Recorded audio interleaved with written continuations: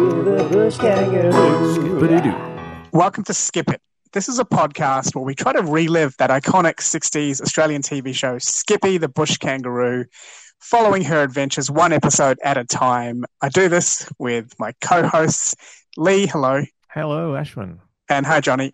Hey. So this episode is episode 35, The Bushrangers, which aired on June the 17th, 1968. It features our usual family, the Hammonds, along with Clancy, a band known as the Executives in real life, the Bushrangers in this show, joined by actor Fred Sims as Bill, and some criminals, Reg Evans as Fred, Jim Bowles as Mike, and Al Kenny as Jack. It's written by Suzanne Baker and Carol O'Dell, directed by Eric Fullilove. Right. So the show starts with Jerry using a compass, I believe it was. It was taking me back to my school days where we had a compass and a protractor. I believe that's what he's using. Actually, Lee, was that a compass? What were we looking at? I did note down compass, and you're absolutely right. I haven't used one of those since, I would say, grade 8 or 9 before I decided to ditch all subjects that needed me to have a compass. I can't remember what it did. What the hell was it even doing? We should specify, this is not a directional compass with the north, south, east, and west. This is one of those compasses that architects use. That's the two, like the metal prongs that you to do a circle or try to, measure distances and all that. Right, that's fair. So Jerry's on a map using a compass for some reason, probably mapping out locations so he can use his helicopter to go off course and meet a woman at some future destination. But it was bringing back some memories for me, this compass object. And then suddenly the phone rings. And Jerry lets the lady on the other end of the phone know that he's not on duty and he's home alone with the Hammonds out camping and Clancy at a music exam somewhere else. So he's alone for the evening by himself. Some Pink Panther style music plays, which is a good reminder that shit is about to go down. The last thing you want in television is a surprise. Were you becoming tense here? And what did you think might happen, Johnny? Oh, yeah. Well, I wanted to take note of, I don't think Jerry was really utilizing all the light he could, because he was doing this, looked like, obviously very sort of complex map cartography type stuff. And he's doing it over just a sort of a normal lamp, with a lampshade. And he's like really looking, and every other light is off in the place. So I thought that was sort of a bit like, come on, Jerry. Like he was inviting a home invasion. Yeah, exactly. It was like making it so anyone could sneak up on him. And he was sort of not working at a desk either. He was sitting on a desk, leaning over the map. So Jerry doesn't know how to work on maps at all. And then, to see that leather glove as well was very, very scary. Lee, were you thinking this is quite a dark start? Were you getting worried by this beginning to the show? Because it didn't start in a very happy way. No, well, the way it's being described, it actually sounds like a very seductive scene, because we've got Jerry leaning on the desk with a lamp on, with all the rest of the lights off. We've got this music happening. You said Pink Panther, so now it sounds like saxophone, seductive music. It's like he's waiting for his date to arrive, and he's just like, oh, hey, I'm just leaning back doing some cartography. Care to join me on the desk? He wanted to set the mood for the burglars. Yeah. Plot twist, the date is Aunt Evelyn. How good would that be? It was an unusual moment. That would be weird, though, if Matt came home and Jerry and Aunt Evelyn were getting it on. Anyway, let's move along with the stuff. We all thought about it last episode. We did, yeah. So we see, like John had mentioned, a black glove on the front door handle and two shady-looking men enter. This was a bit weird for me because the house has been a sanctuary for so long. Normally, criminal stuff like this happens at a cave on the national park. So this is a bit unnerving that the house is now in danger. As Jerry's talking on the phone, the music is going on, and a hand is then placed on the phone, and Jerry is hit in the head and knocked out. This is the fourth time this season Jerry has been knocked out. After food poisoning, being punched by a teenage boxer, and crashing a helicopter. How many concussions until he checks out a new job? Lee, are you getting sick of this concussion plot twist? Are you quite happy with the way Jerry's health is going? I think because Jerry, we know he can take care of himself. Seeing him get knocked out, it's not as scary as, say, if Mark or if Sonny got knocked out, or even Skippy. But the other thing that I thought was interesting, and we should have pointed it out before when I was saying how seductive the scene was, did you notice that the glass door that the criminals entered through and all the surrounding rooms were covered in a red velvet curtain? Oh, No, I didn't notice that. No. I don't know where that came from, because whenever we've seen that room before, there's never any velvet curtains. But again, it might be Yeah. some blocking because they were trying to do it during the day. But Because a keep in lot of the mind- time, if something's in the way, especially outside, just put hessian over it. yeah, well, the Yeah. other thing was, you said, Ashwin, that the criminal hung up the phone, which is correct. He was smart enough to wait for Jerry to say goodbye, and then Yes. he hung up the phone so that it didn't give anything away to the other person. I thought that was quite a little smart trick there. Yeah, not his first robbery for sure. I honestly like to think that Jerry puts up red velvet curtains by himself when he's home alone. That's part of the Well, he mood. wanted to set the mood. Yeah, exactly. Yeah, We know Jerry. Clever. But I think Lee was right onto it there, because in a story fashion, Jerry, who can, supposedly handle himself, if he gets knocked out straight away, we know that we're dealing with, something a bit different here, because, anyone can knock out Mark or Sonny. Yeah. But Jerry, or Matt for that matter, I think that maybe sets the tone for it, because it was interesting, the choice of person being left at home. You never want a scenario like this happening when you're at home by yourself. No. So yeah, they take out the alpha. There's a lot of nice moments in the way they arrange the characters. So at a campsite, we see Matt and Mark loading up the boot of their car. Sonny offers to race them home by running along with Skippy. Skippy was not consulted on this offer. She's conscripted into the horrendous cardio challenges of outrunning a car. Sonny's a bit of a dick sometimes. We hear a message on the car radio, Blue to Senior. Who is Blue? I don't know. Blue lets Matt know that they can't reach Jerry at home and the phone has been disconnected. Back home, Clancy returns, dropped off in a car by a Mr. Wilson. Mhm. She walks into the house and we see there are books strewn on the floor. John, did you think Clancy was in danger? And what did you make of Mr. Wilson? Yeah, well, Mr. Wilson is quite a character. He is the sort of epitome of a character. It was sort of interesting because I would have loved to have heard the conversation of Clancy and Mr. Wilson driving to the station. But it did feel like there was some still danger going on, and we do sort of get that elaborated on a bit earlier. And it's sort of interesting because everyone sort of comes in and gets their turn at finding out what's happened. But she's sort of very vulnerable, so it was a little bit like, oh, what's going to happen? Can we also point out, Mr. Wilson, his bottom teeth were missing. So what was his character? Unless his character is homeless man, you think, wouldn't you wear dentures before appearing on a hit international TV show? I'm assuming he was just like a country guy that, a farmer maybe that lives on around there, or, something like that. Someone that lives around a bush. Just doesn't care about his teeth. And what's No, he- no. He commits to the role. Maybe he's a method actor. He knocked them out before the show. Or Well- a meth actor. Yeah. What I was thinking was he would have been perfectly cast as like a prospector, or something like that, like in a Western, or a town drunk in a Western. So that's sort of gives you the impression of what he looks like. Got a beard, sort of a little bit shabby looking, but not totally crazy. But he's, obvious. I sort of got the impression he was just a farmer or something like that. I think they really wanted it to seem like he was friendly because Clancy smiles so much around him, so much, that I thought maybe they thought, look, he could look a bit of a threat. So let's have clearly very happy to be around him. He is a very safe guy to be around. He's back, but there's something a little ambiguous about him, which carries on throughout the episode. But also, I just wanted to quickly do, before we go on, just list the actor that played Mr. Wilson. It's John Gray. He was actually in quite a lot of movies. So as I said, I'm assuming as a character actor, he's goes back till 1957, up till 1974. He was in probably one of the more notable ones, Journey Out of Darkness, The Way We Live, Heartbeat, 7 Days From Now, Ned Kelly, the 1970s one, and Riptide TV series, Contrabandits. That sounds like an interesting TV series. Homicide again, as I said, always going to have that one. So he was in a lot of different TV shows, so just wanted to make sure we credited him. I wonder if he had his teeth in the other shows.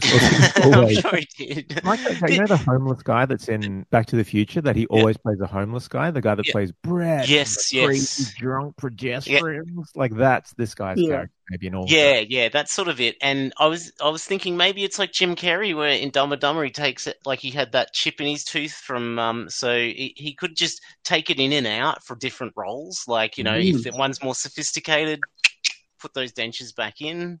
Yeah. Less sophisticated, take them out. Yeah, he's orally versatile, this guy. Now, that's what she said. Yeah, he started a lot of 80s porn.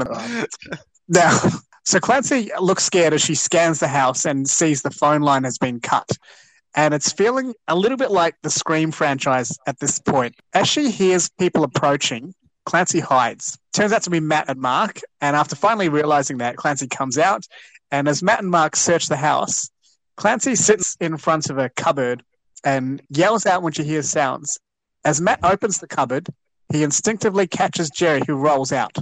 It's as if Matt has caught a lot of tied-up men falling out of cupboards before. He definitely has a past, the kinky minx. Now, Jerry explains that he got whacked while he was on the phone and wants revenge on the robbers.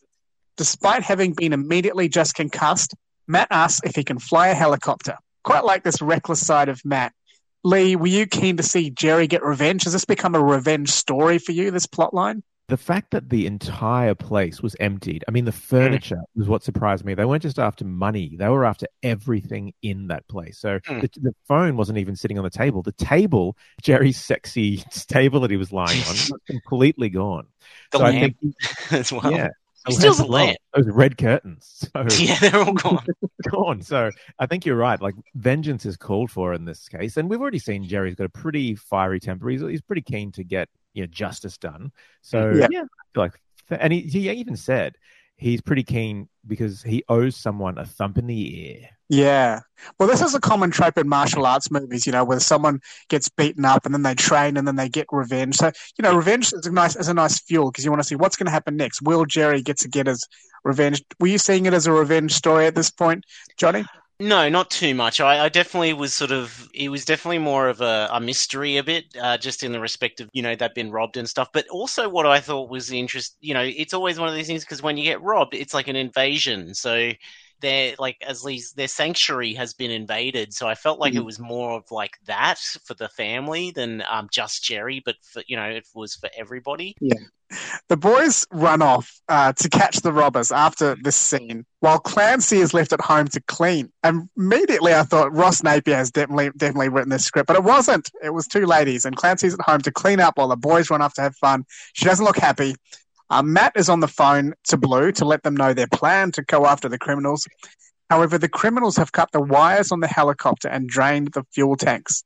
So it looks like we're not going to get our Airwolf-style chase scene, which I would have liked. Now, Sonny and Skippy are running, but Skippy stops. She's acting weird. Or maybe she didn't even want to go on this annoying man versus machine race till death in the first place. As they run, Skippy stops again. And this time they see a guy in a Ned Kelly mask. Being at radio school and having no discernible friends, Sonny has probably never been to a fancy dress party before. What does he make of this? A few more Ned Kellys turn up. Or as Sonny rightly tells Skip, they're bushrangers, Skip. I bet they've robbed a bank. Now, Sonny and Skippy watch as these bushrangers move themselves and a metal drum into a cave. Sonny runs home, tells Matt he's seen bushrangers. Matt is dismissive, saying there's no bushrangers, has been no bushrangers since last century. You feel at this point that Skippy should have delivered the news, as Matt respects her opinion more. Sonny runs off into the house and comes back with a book with some pictures of them. Says he saw the bushrangers carrying a drum, which piques Matt's interest, the word drum, because he says Sonny may have found the burglars. Matt asks Sonny if he noticed the house is different from how they left it last night. Sonny says he thought it looked a little bit funny. Matt's expression offers a nice comical moment that every dad could relate to. Lee, do you like that little comedy moment between father and son? I did, because it's the kind of thing where you go, oh, God, have I really made a kid this dumb? Like, it looks a little bit funny. It's empty. There's nothing in there. And the other thing I thought was interesting was those helmets that the bushrangers were wearing. They were huge. And they're very practical. They were huge. And they ran out of money because only the lead had a top to it. The others, it was just literally empty tubes. Just Well, empty hollow tubes. I'm pretty sure the original Ned Kelly ones don't actually have tops. I don't think Oh, so. is that right? Oh, so Maybe, I don't know, because it was It just might to have been- stop bullets coming into the straight away. Also, at the end of that scene, there was the whoop whoop whoop whoop. Like Yeah. that was wonderful. It was. Yeah. And the other thing, though, was the ranger station has just been emptied out. When Sonny runs over and says, I've just seen a bunch of bush rangers, I don't know why Matt didn't think, okay, well, there's a couple of odd things going on here. Coincidental. Yeah, instead, he just immediately dismisses it like, there's no bush rangers around here. He should have been like, okay, that's something suspicious. Let's go check it out. It took him to go find a textbook to then say, no, they look like this before he actually believed him. I was like, come on, you surely you believe Sonny by now. How many times has he saved your ass? Yeah, and like I said, Skippy should have been there because he respects Skippy. He doesn't seem to respect his own child. Well, No, not at all. He should have sent 3 twigs in a triangle shape and a hieroglyphic symbol. Whatever the stick symbol is for bush rangers, I'm sure they had one. yeah. Yeah. Well, maybe it was a test that he sent Sonny in to say, did you notice anything odd about the house? And when he came out and said, it looks a bit funny, he's like, no, I'm not believing him. He doesn't know what's going on. He's an idiot. Failed that test. Yeah. Yeah. So they head off, and Clancy is left at home again because so Matt obviously thinks maybe this is a lead because they've got a drum, so they head off, and Clancy's left at home again, which she seems even more nervous about. So her emerging PTSD is slowly becoming a trope in this episode. While alone at home, she sees a man approaching again, and she hides behind the kitchen counter with a saucepan. Not a knife. She's looking for a KO, not a death, which is quite responsible behavior. Now, the man is covered in mud, and Clancy finally realizes it's Mr. Wilson. They have some brief banter, and Mr. Wilson fails to notice the robbery. Sonny then leads Matt and Jerry to the cave. Matt enters on one side, Jerry from the other. They encounter a band called the Bush Rangers, known as the Executives in real life. Now, they're practicing a song. They ignore Matt as he walks in, ignore him for a minute or so, and confidently point a fake gun at him at the end of the track, showing a real rock and roll sass. Now, the sound and power supply is also incredibly good for a cave. This band, as I said, is a well-known band known as the Executives, who had a few hits in the 60s and 70s, formed in 1966, just 2 years before the show. So they must have picked up pretty quickly and then reformed in 1974. Matt asks, what do you think you're doing? The band explains they're too noisy for city rehearsals, so they've snuck into the park. Similar to the boxing tent we saw a few episodes ago. It seems like everyone uses the park. Yeah, it's a dumping ground for artists and sports people. So, Johnny, were you familiar with this band? And did you find it rude that they didn't stop when the park ranger walked in? Yeah, I know, but just, being in bands, being from bands, unless it's an emergency, you don't stop practicing until the end of the song because, you don't want it to start again. I thought that was a little bit funny where they just basically went on, it's like, we'll give him a show. And while he's like just grumpy face the whole time, walking through them.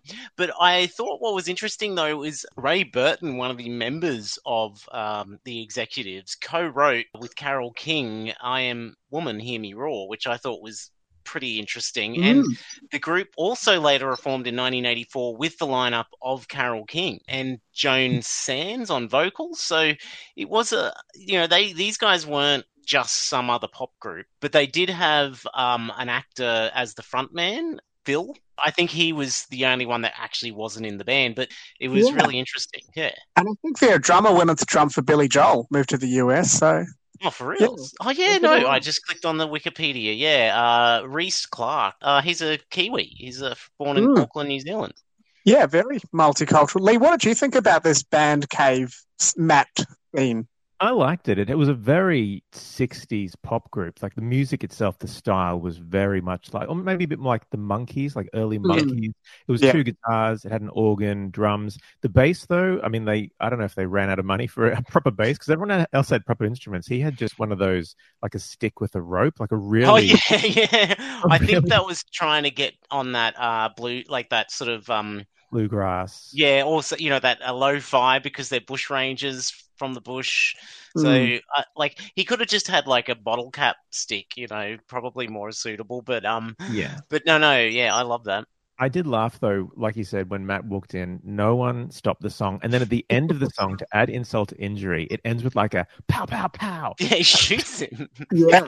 With these really loud pow, pow, pows. I was like, yeah, they don't know who they're messing with. This guy does not fools. This is no way to do it. But and I thought what was sort of cool was because like bands playing garages, like this is like prehistoric garage, like going into a cave. I really liked it. It was cool. And that song, I did take down the lyrics. It's like a song about colors, and it's orange, violet, red, green and blue, or blue and green, or something like that. So yeah, it's very sort of trippy, sort of hippie type 60s. Yeah, it was a good song. They're quite a catchy little group, so I can understand why they got this part in the show. And they're also sassy, which seems like initially gets you back up. It's like, why are they being so rude to Matt? Why are they being cocks? Why are they being dickheads?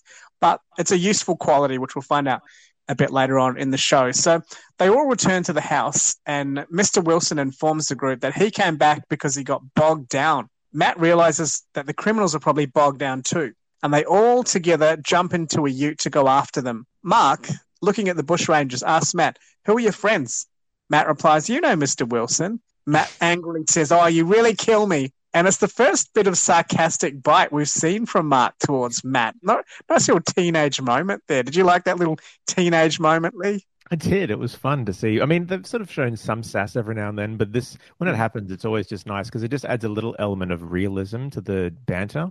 Yeah, it was a nice little moment. So they go to drive off, but this time Clancy races after them to join in. She doesn't want to be left at home yet again, and we see the thieves are now stuck and bickering among themselves. As Matt and his posse arrive at the bogging location, Matt outlines the plan. They all lean in, but we don't hear it. Similar to what you see in cartoons, which builds some suspense. Johnny, did you like this plot twist, or more importantly, what did you think this plan might involve?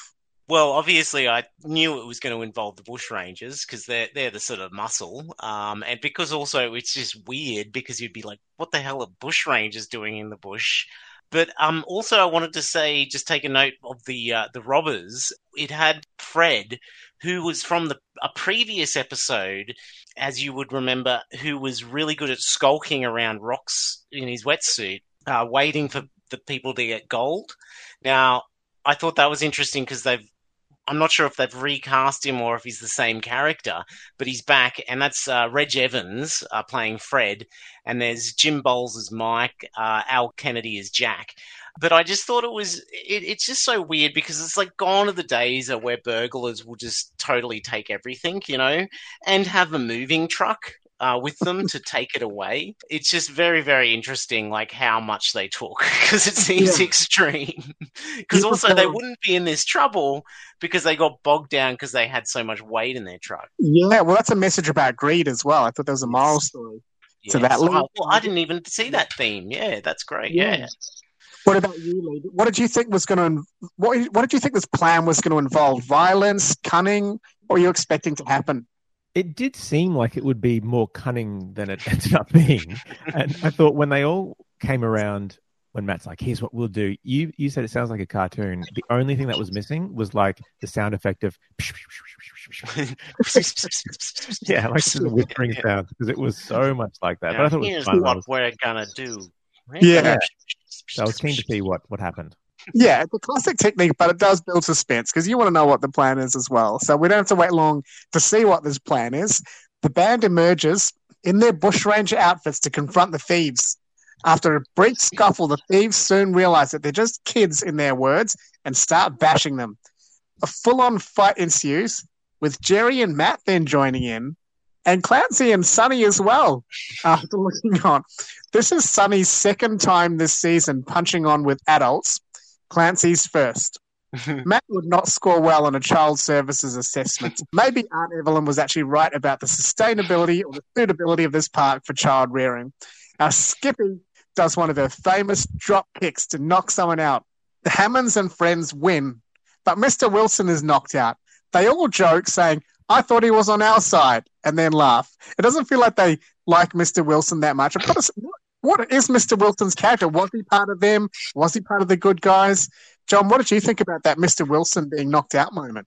I was a little bit confused. I assumed that just to give everyone a bit of context in the description of what actually happens, basically they have a massive mud wrestling fight because they're bogged down in mud. Matt and Jerry and Mark go in straight away, and there's a really great scene where Clancy and Sonny are looking on, and they're all like biffing in the mud, all covered in mud. And then Clancy looks to Sonny and goes, "I'm in for that." And so they both run in, which I thought was just good old Australian beat the shit out of people in mud fun. I don't know. It just was a funny little odd moment, and very light because it was very sinister what was happening. So I thought it was interesting because Matt punches out somebody, and then Skippy runs in after that, and then knocks out I think the last one. We have to be honest. When Skippy rushed in, there's the way that it was cut. I have to admit, I laughed out loud, even though I thought it's animal cruelty.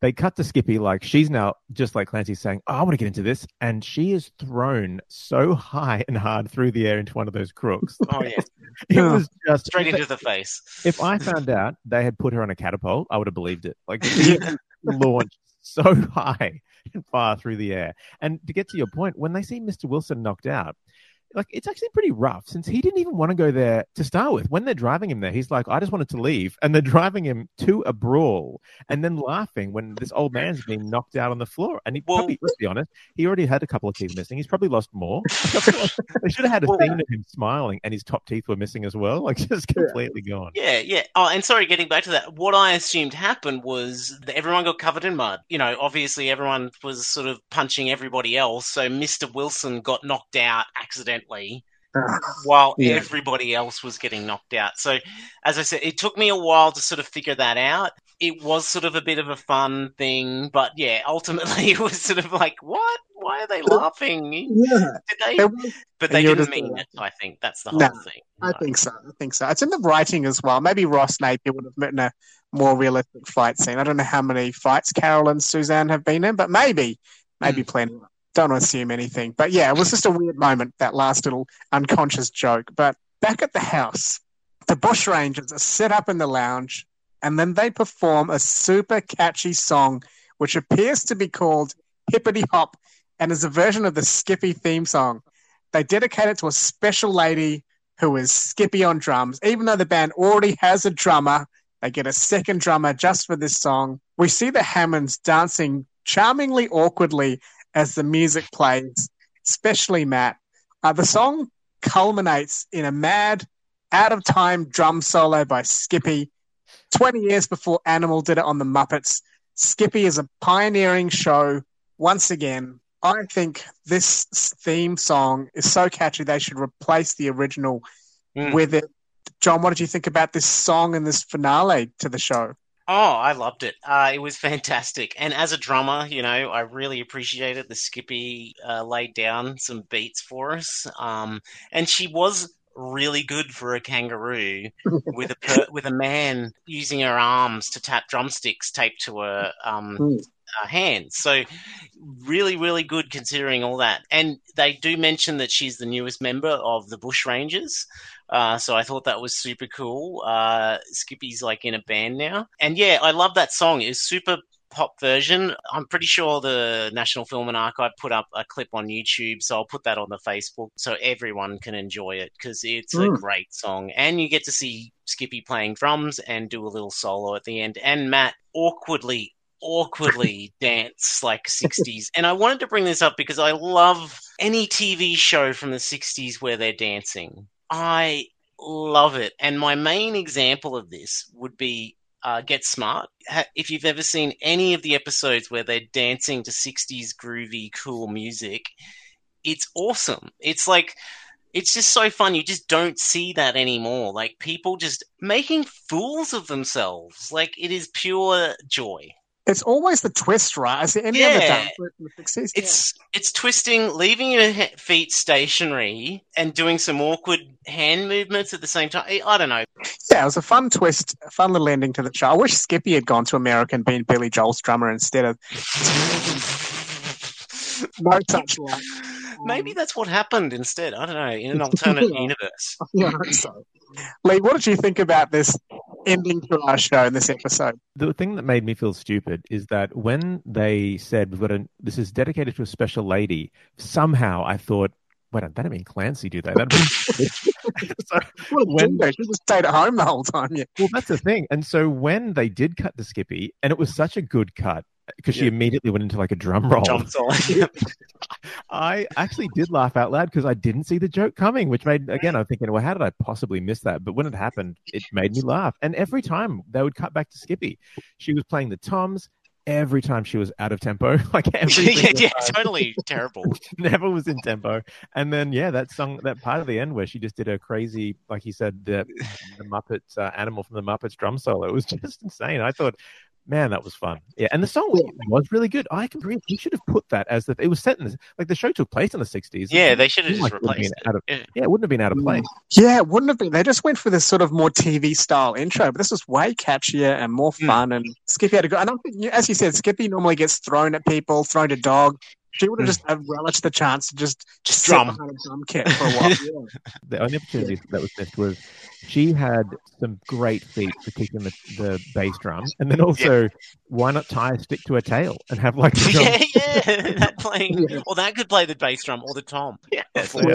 Massive kit. Yes, triple threat. So that is the end of a very different episode in many ways. Let's talk about gum leaves. Lee, how many gum leaves are you giving this one? Yeah, this was one of the most interesting episodes I think we've seen. It had some of the craziest moments, and all that made me rate it pretty high. My first impulse, this is going to shock you given my usual ratings, my first impulse was actually 4.5. Wow. But then I thought, no, I can't in good conscience rate it higher than the one that was, that we've had a couple educating Aboriginal culture, and I thought, okay, I can't rate it higher than that. Also, one thing that it didn't have was maybe as many heartfelt moments, which means it didn't quite get that quadrant, but it had everything else. I just think it was the madness of it that just left me feeling on a high. And so I'm still going to rate it a pretty strong result because I can't discount the feeling of anarchic glee that I received. So I'm actually going to still give it in the 4s. I'm going to give it 4.25. That's a very, very good score. Okay, interesting. John, what did you give it? Well, look, I would almost be prepared to give it a 4.5. I'm going to give it 4.25. I would do 4.5, but I just feel like it just didn't have enough plot there, but there were just those moments. I love 60s music. I love 60s bands. The band they had were great. The music was great. The scenario was, had drama. It had sort of wacky comedy, and it ended in them all fighting in the mud. So it was sort of quite a playful episode, which I really do enjoy them. 4.25, no, very good scores. I'm similar. I thought the bare bones plot wasn't super well done. Well, it was okay, but it wasn't super exciting. It was, they get this stuff nicked, they have to get it back. Okay, that's an all right plot. But they had a challenge in front of them where they're in a conflict, almost like a warlord has to fight another army, and the warlord needs to gather soldiers. And Matt gathered soldiers in the form of a band by building an alliance. And so there was a structure to the way these characters and Mr. Wilson, they all come together to fight a war. So it was quite clever how everyone comes together, because he couldn't have fought that mud fight on his own with just Sonny and Clancy. So I like the way they assemble those characters. The song was a fun ending. The band, it's just a nice, quirky 60s twist. So, 4.2 gum leaves for me. Oh, we all gave it a 4.2. Well, I think 4.25. Yeah, that's pretty much the same. Yeah, no, that's it. Yeah, so definitely one of our stronger episodes. Where are we going next week, John? Okay, next week we are up to episode 36. Now, this is interesting because we're up to Man from Space. This was apparently the original pilot episode, I believe. Sonny has been placed in charge of an automatic recording unit, which we have seen before, in the bush of Waratah National Park, supervised by Matt. So this must be a pilot synopsis. While servicing the box, Skippy and Sonny come across an injured airman who has ejected from his plane, hanging by a cord of his parachute from a tree. I'll leave it at that. Really interesting to see what they look like, because this is episode 36. If they filmed this as the pilot, that means that from this episode be 35 weeks at least. I mean, that's just if they filmed it 1 week at a time, but which, of course, they wouldn't have. So that could be like 35, 40, 50 weeks younger in this next episode. Like Sonny could look like... I'm not sure, yeah. Like a 5-year-old. Yeah, exactly. So Man from Space, 36. Join us then. All right. Well, that's been Skip It for this week. Thanks, guys. Thanks, Lee. Thank you, Ashwin and John. Thank you. See you guys. Skippy, skip, skip, skip, skip, skip, skip, the bush kangaroo. Skip-a-doo.